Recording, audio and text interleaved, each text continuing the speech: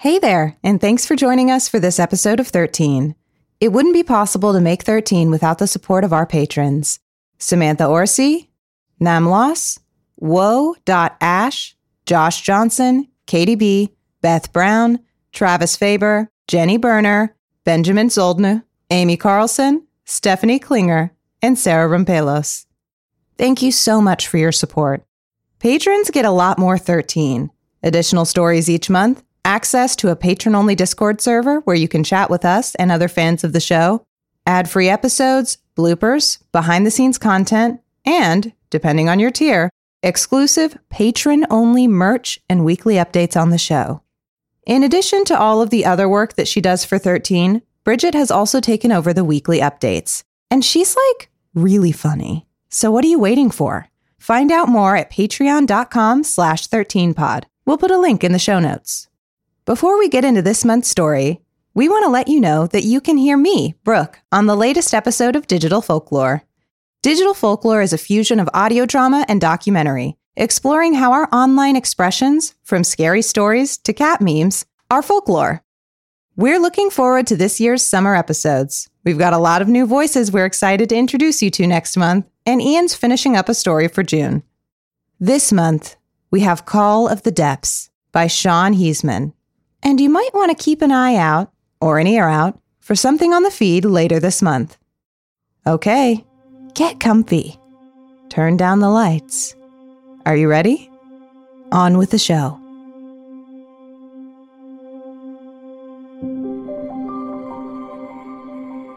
The mountain is a monster, large enough to consume without destroying. For my entire life, it loomed over me like a vulture. Its sharp peaks cast shadows like fingers, reaching further as the sun sank behind it. Its grasping shade would creep into the window of my childhood bedroom until it enveloped me entirely. It enveloped my family, too. We lost my grandfather when I turned 1.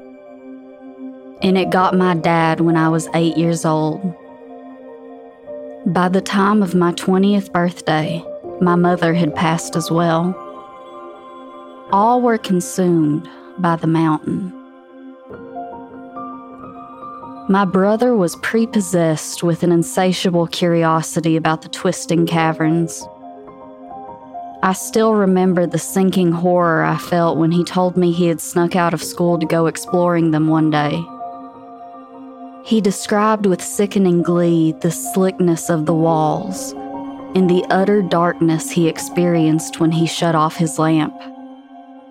He told me it was like nothing he'd ever seen.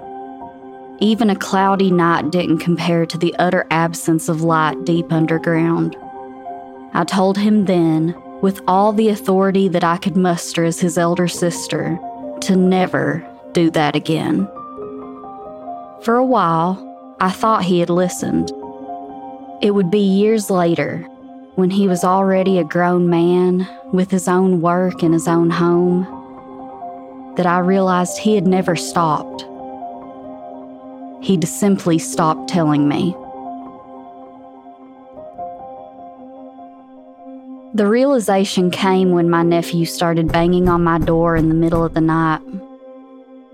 He was a large boy, with a round face that was, at the moment, red, puffy, and dripping with sweat. It took him several seconds of deep breaths before he could cough out, "Daddy's stuck." I grabbed my pistol. I never traveled the woods at night without it. And I followed him up the snaking dirt road toward the mountain. He led the way using a lamp to illuminate the natural green rolling up the base of the monolith that I so despised. As we walked, I couldn't tear my eyes off of the jagged peak. It grew higher and higher with each step I took toward it. After what felt like an eternity, my nephew came to a stop next to a small gap in the rock. This entrance, that's what he called it, was short enough that he had to hunch to go inside. He waited for me, shining his lamp in my eyes as he stood within the maw. "Dad's just down this way. I can hear him," my nephew said, and my heart began to thud hard against the inside of my chest. I shielded my eyes from the lamp, and I felt myself grow dizzy. Taking steps towards the cave, my footfalls were heavy and lumbering, each one feeling less like my foot meeting the ground and more like the earth raced up to slam into me.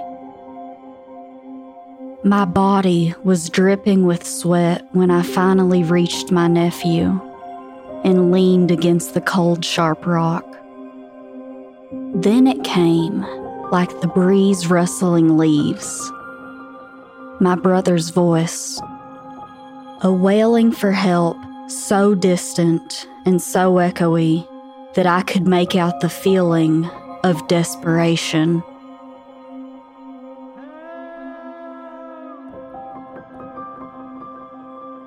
I looked down the dark and cramped tunnel. Even with the light of the lamp, I couldn't see more than a few feet before it took a sharp turn down and vanished from sight deep into the belly of the earth. The thought of stepping in there nearly caused me to puke. "Did you hear that?" my nephew said. I could see the worry in his eyes. I told him I did, and I put my hand on his shoulder. I told him, "There's nothing you or I can do for him right now. We'll get stuck ourselves. We'll go to the sheriff, the doctor, anyone else, and they'll save your daddy." To my immense relief, my nephew nodded. It helped that while I wasn't honest, it was true. I don't know how I would have reacted if he had pushed me, had fought for us to venture into that dark cave. I might not have had it in me to refrain from screaming, from saying I'd rather the three of us drop dead right here, right now, than for me to step a single foot inside that stone throat.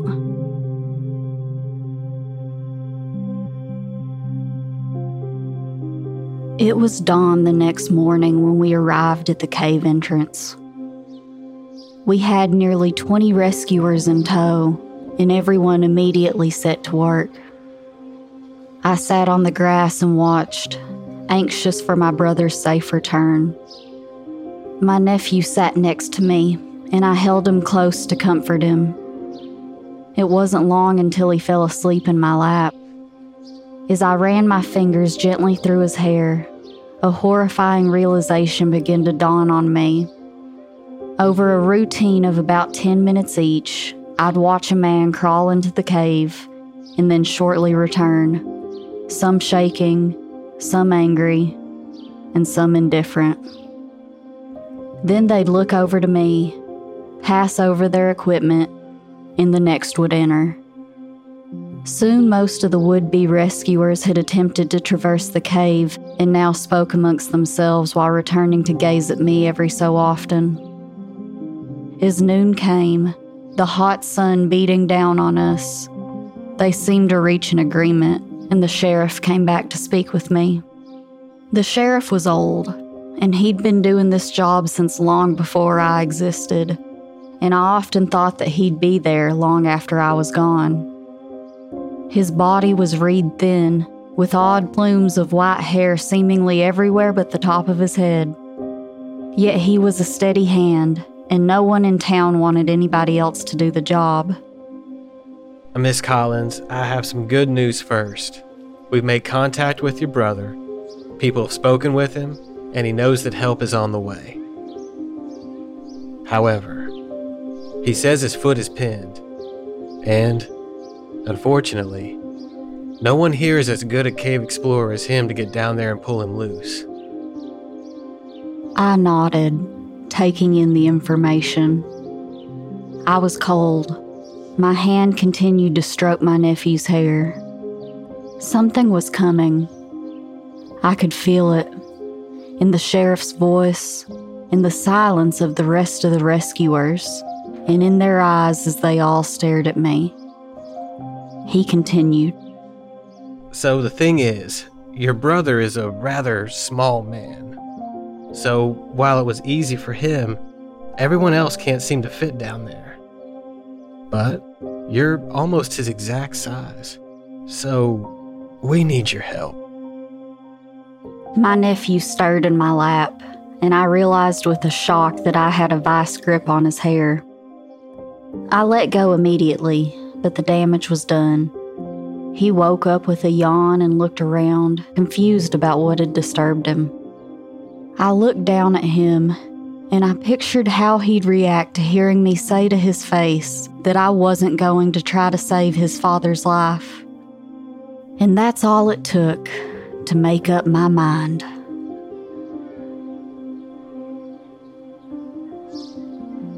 In a few minutes, I stood before the cave mouth, equipped with only the essentials.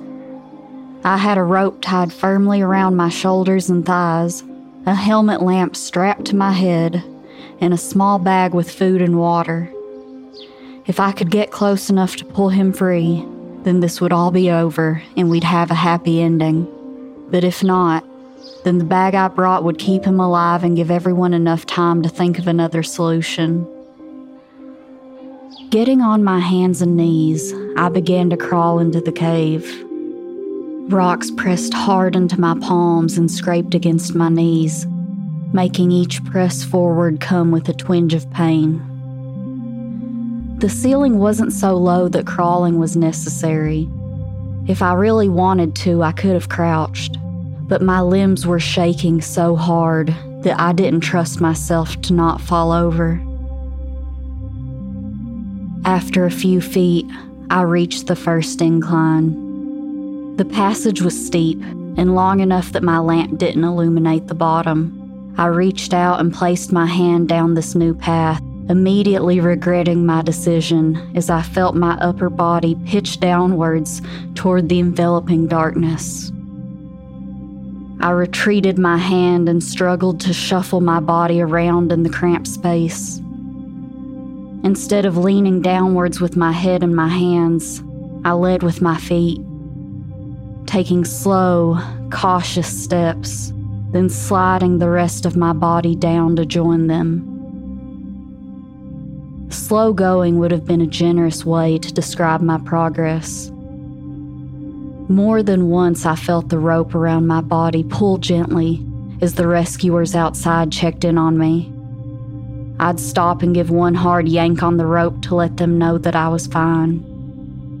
A steady, almost rhythmic drip echoed up the tunnel towards me. That sound made me realize with a sudden jolt just how quiet it was. Besides the drip, the only sounds in the cave were from me. I couldn't even make out the slightest whisper of sound from the outside world. The stone was so impenetrable, and I was so deep now. I reached the bottom of the incline with a splash. Water had pulled up about an inch deep at this part of the cave, with the walls covered in beads of moisture. Icy water soaked into my shoes. It had never occurred to me just how cold it would be this far beneath the earth. Something bumped my foot, and I scrambled back with a scream, splashing around in the water to retreat. The light from my helmet swung wildly around the cave walls. When I'd settled, I looked down at the lump to see that it was the corpse of a large black rat. It must have drowned in the water and had to have been there for some time, as the parts in the water had nearly melted away. Despite that, it didn't smell of rot, which I took as a blessing. I tried to move forward at a crouch, keeping as much of my body out of the water as I could. I leaned heavily against the walls to support my shaking body, but I could only carry on so far. With each step, the ceiling came lower and lower, pressing me toward the floor. I felt as though I was being crushed. My pants and sleeves were soaked in the water as I struggled to fit in. It felt like I couldn't breathe. Like a stone giant was squeezing the life out of me. My chest was throbbing in agony. Soon it reached the point where I would have to crawl on my belly to go any further, with my face pressed against the water. I stopped. I couldn't. I just froze, looking at the thin gap as tears streamed down my face. I just couldn't go any further. I felt angry, scared, and stupid. My brother was down here, but my body would not move. Then I heard a quiet little rasp of a voice coming from the stretch of the tunnel. It was calling my name. I shouted out for my brother, lowering my face to the opening. Down the tunnel, just reaching into view, I could see a pale hand. He made a relieved laugh and said he was glad I was here. He didn't think he was going to make it, and I told him that he would. I promised him. I asked how he was physically, if he was in any pain. I felt the questions falling out of me as I lay in the water. So much of me fought to drag myself down toward him, but my body revolted at the tight squeeze between the rock. He said that something shifted and pinned his foot, but that it doesn't hurt anymore. I suddenly remembered that I brought him some food. I pulled out the small bundle and slid it into my grasp. I reached as far as I could while keeping my body free. Suddenly, the bundle hit a bump and stopped moving. I thought it was my brother's own hand reaching from his side. "Did you get it?" I asked. His voice came back, a faint, tiny, "Thank you." Then, there was a flicker from my lamp, just a brief fade in the light, and my heart stopped. Then, it went out altogether. My scream came guttural and instinctual. I didn't have time to process the fear of complete isolation. In such total darkness, your eyes don't even begin to adjust. There's nothing to adjust to. I ripped off my helmet and I fumbled around, groping aimlessly for anything to fix it. Then, with a flash, the lamp burst back to life, shining blindingly. Without hesitation, I put the helmet back on and retreated back toward the surface, pulling 3 times on the rope to tell the rescuers to start pulling me back. I could hear my brother's voice at my back, pleading with me, begging and screaming. I wanted to tell him that he'd be fine. Just eat and drink and be safe and wait to be rescued. I wanted to tell him that we were working on ways to get him free and that it wouldn't be much longer. But in reality, I was too frightened to even think of him as I scrambled up the incline, my wet clothes slipping against the stone. On the surface, I collapsed into the grass, a weeping puddle, ashamed of myself. The crowd around me tried to comfort me and tell me what a good job I'd done, but I knew that wasn't true. I had abandoned my brother down in the cold darkness. And if someone my size but braver than me, better than me, had been the one to go down there, he may already be safe. I slept for a long time after that. Restless, horrible dreams. I saw my brother melt away to nothing under the stream before my very eyes, while those many others that died in the cave sang a siren song, promising gold and jewels to those that joined their ranks in the world below. My grandfather was among them, digging hard into the rock. In the dream, my grandfather's eyes were wide, teeth bared in a maddening grin as he slammed his pickaxe over and over, With a final strike, the rock burst open, revealing a shimmering treasure trove within the rocks. He reached inside, pressing his arm deep, up the shoulder as his fingers stretched for that taste.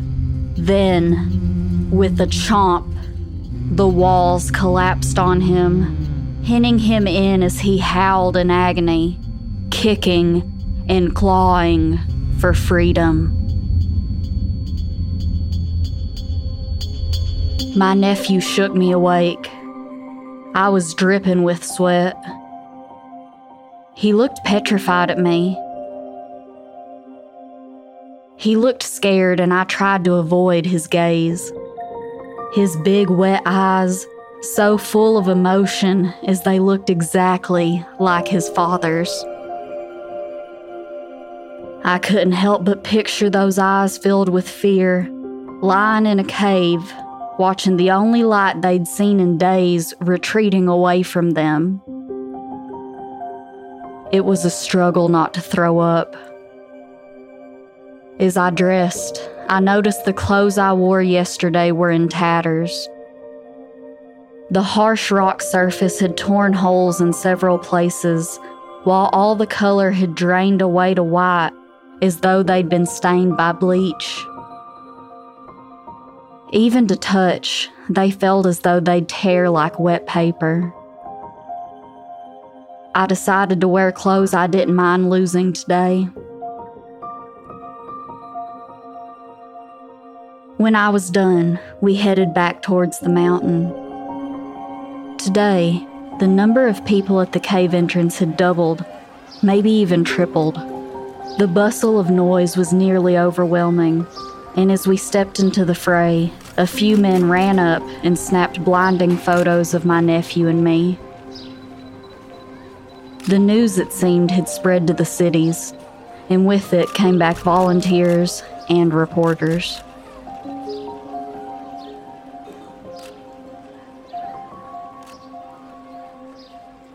The day stretched on like an eternity, and we would occasionally be visited by the sheriff to update us on plans they were working on.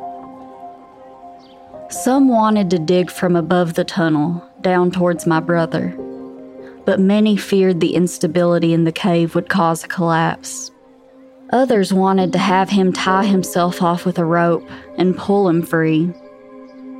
The sheriff ominously said it could lead to major damage, and didn't go further into detail, and I didn't ask. Once, he asked about my willingness to go back into the cave, and before I could answer, he rescinded my question. I wonder how bad my face must have looked. I took my nephew home that night and made dinner. He slept in my bed and I slept on the floor. My terrible nightmares came again that night. I shot up in a shivering cold sweat. A screaming wind tore through my home. I fumbled around in the dark until I found the door. I opened it, only to be hit by a wall of cold. A window had come open in the night. It battered loudly against the wall as the freezing air blew in. Angrily, I trudged over and grabbed the window. I pressed it hard against the wind, which fought in vain against me. As I went to throw back the latch and seal the window shut once more, it sounded as though a voice carried on the air. A distant and faint cry for help.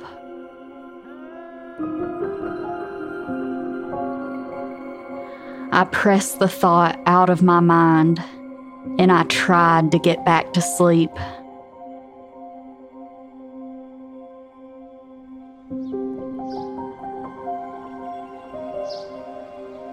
This routine of watching the rescuers work continued several fruitless days. Each day, more people arrived, with new plans and new attempts to save my brother. Some even arrived, people around my size, who would bring food and water down, though none could make that final stretch. They said it was too tight, that the water had filled the tunnel, and they'd drown if they tried to force their way through. I could tell they were lying. I could see the nervousness in their bodies. They were cowards, just like me.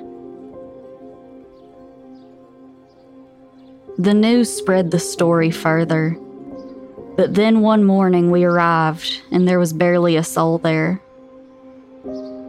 The sheriff approached us, a grim shadow hanging over him. I knew what he had to say before he even spoke. My brother was stuck, and there was no way to get him free. He would be left down there to starve. I felt my nephew break away from me, and I watched as he ran for the cave entrance. Someone grabbed him and restrained him as he kicked and screamed, but I just stood there. I asked how much longer he'd have down there. The sheriff said days, at most. And I thought about the terror of my seconds in the darkness. I stood there for a moment, and then, cold and distant, I said that I would have some arrangements to make. The sheriff just nodded. I left my nephew and I went home. At home, I sat and stared into nothing. This was my fault. I had the chance to save my brother, but I was too scared and too selfish. If I had squeezed those few final feet, I didn't consider what the sheriff had said about there being nothing we could do. We know where he is, and we know how to get there. We had the people, and we had the resources, and yet we failed.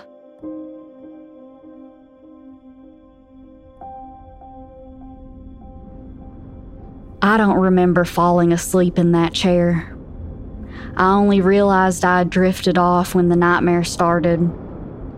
In it, I stood in an elevator. One of those mining ones without solid walls, and it was descending into the earth. The machinery was old and rusted, screeching against itself louder the deeper it traveled. I soon realized that it wasn't metal that screamed, but my brother, screaming out my name, his torturous cries for help, begging me not to go. It felt like my ears were going to burst. I curled up in the center of the elevator and I covered my head, trying to block out the sound. Then, it stopped. Curious, I sat up and looked around. The dirt was slick with water that ran slowly down. I peered closer at the walls and realized they were a fleshy pink. Then, they began to pulsate. Each time the slick pink walls moved, the elevator shifted and bucked. I tried to hold myself steady while I looked for any way to free myself. I didn't remember it before, but now, in the center of the elevator, there was a great chain that ascended out of view. I grabbed the chain and I began to climb. I squeezed myself through the tight gap in the elevator ceiling and got to see the light of freedom far above. And then, to my horror, I watched the cave begin to close at the end. I saw, illuminated in the light, sharp white teeth begin to gnash, bite, and shatter the chain. Then I fell.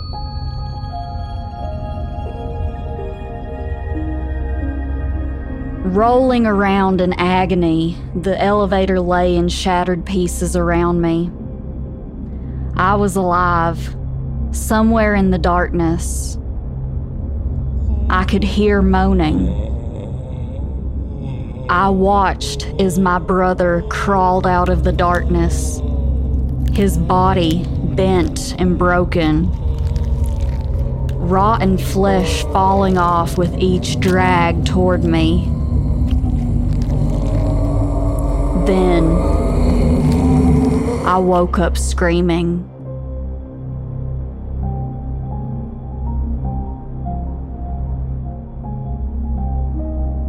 With the wind once more howling around me, I stood. And then I realized something. It wasn't the wind that I was hearing. It was loud and clear. My brother's voice.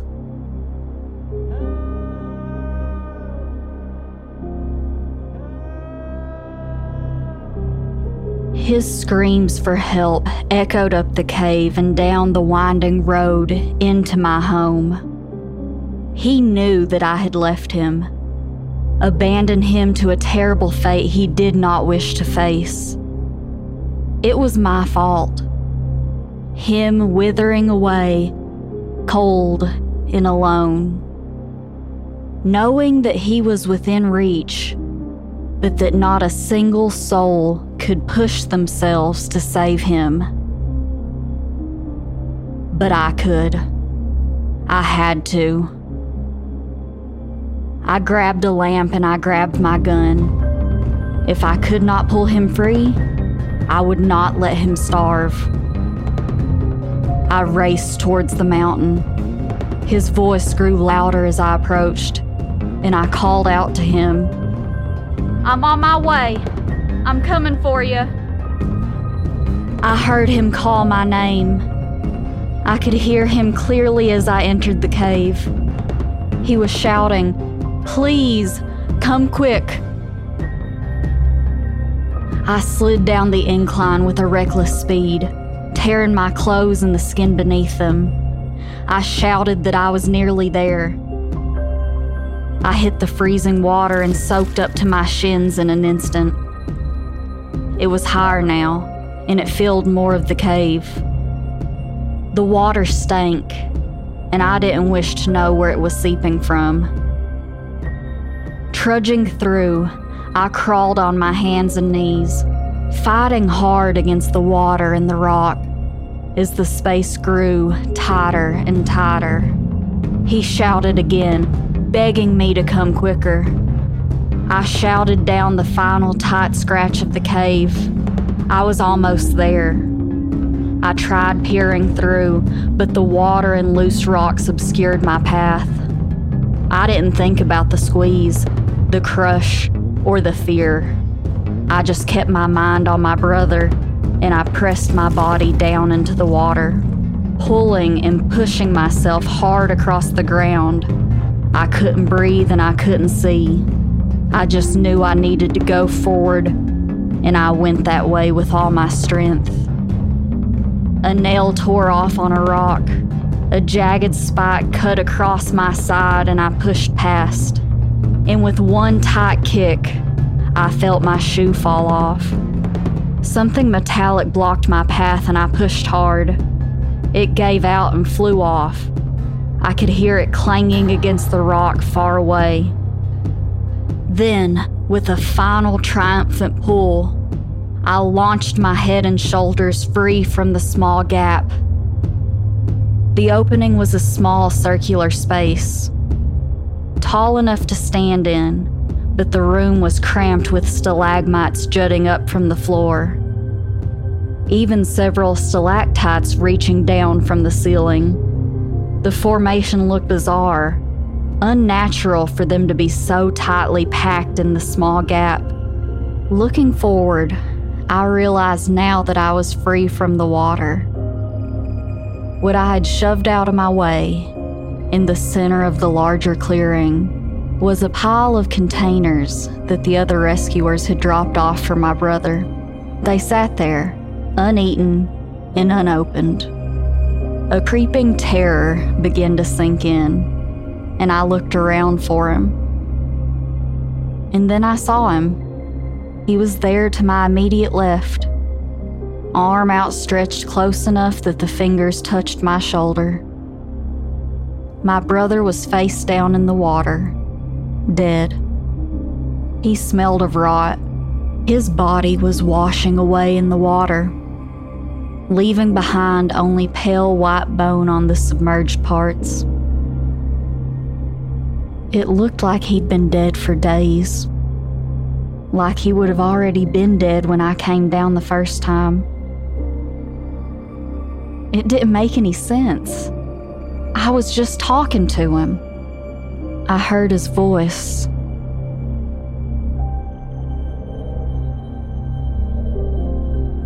I tried to pull myself closer to him, but I couldn't budge. I felt as though a weight had begun pressing down on my legs. I couldn't get free from the tunnel. Fear took over my mind as I slammed my arms bloody against the wall to push myself out.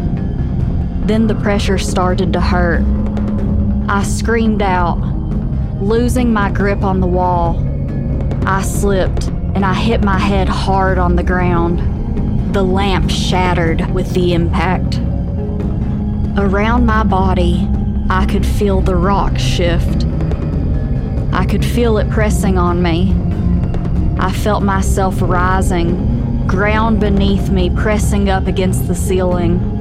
My legs were trapped within the tunnel, being crushed under the slow press of the earth.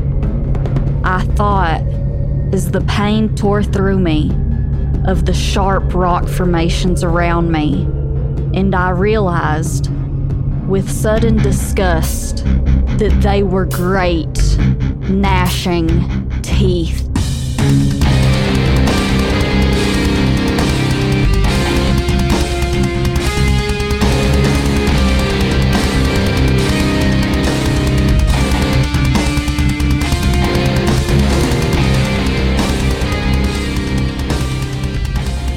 Thank you for joining us for this episode of 13. If you like what you heard, stop what you're doing and leave a 5-star rating and review wherever you listen to podcasts. Our story this month was Call of the Depths by Sean Heisman, narrated by Bridget Howard. The sheriff was Ian Epperson. Music, editing, and sound design by Caleb Ritchie. Our producer-level patrons are Rick Linville, Tattooed Fox, Sean Geary, Anthony Diaz, Michael Vasquez, Paul Doyle, Amy Harper, Delta Tango, Jackie Kay, Chantel Payne, Nick, Emily Douglas, Stephanie Klinger, and Travis Faber. Thank you so much for your support. Click the link in the show notes to learn more about joining us on Patreon. Check us out on social media. You can find us on Twitter, Instagram, and TikTok under Pod13. And you can join the Facebook group for 13 Podcast. Just look for the logo. You'll find links in the show notes. If you'd like to submit a story to be performed on the show or to contact us about anything else, get in touch at info@13podcast.com. You'll find submission guidelines and other info on our website, 13podcast.com.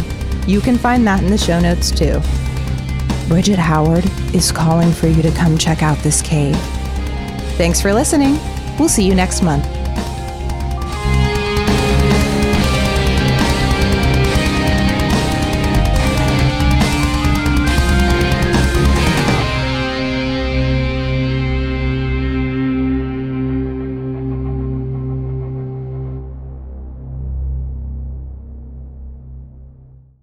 Mother's Day is almost here, and you can get her the most beautiful time-tested gift around. A watch she can wear every day from Movement. Whether mom's into classic dress watches, rare and refined ceramics, or tried-and-true bestsellers, Movement has something she'll love.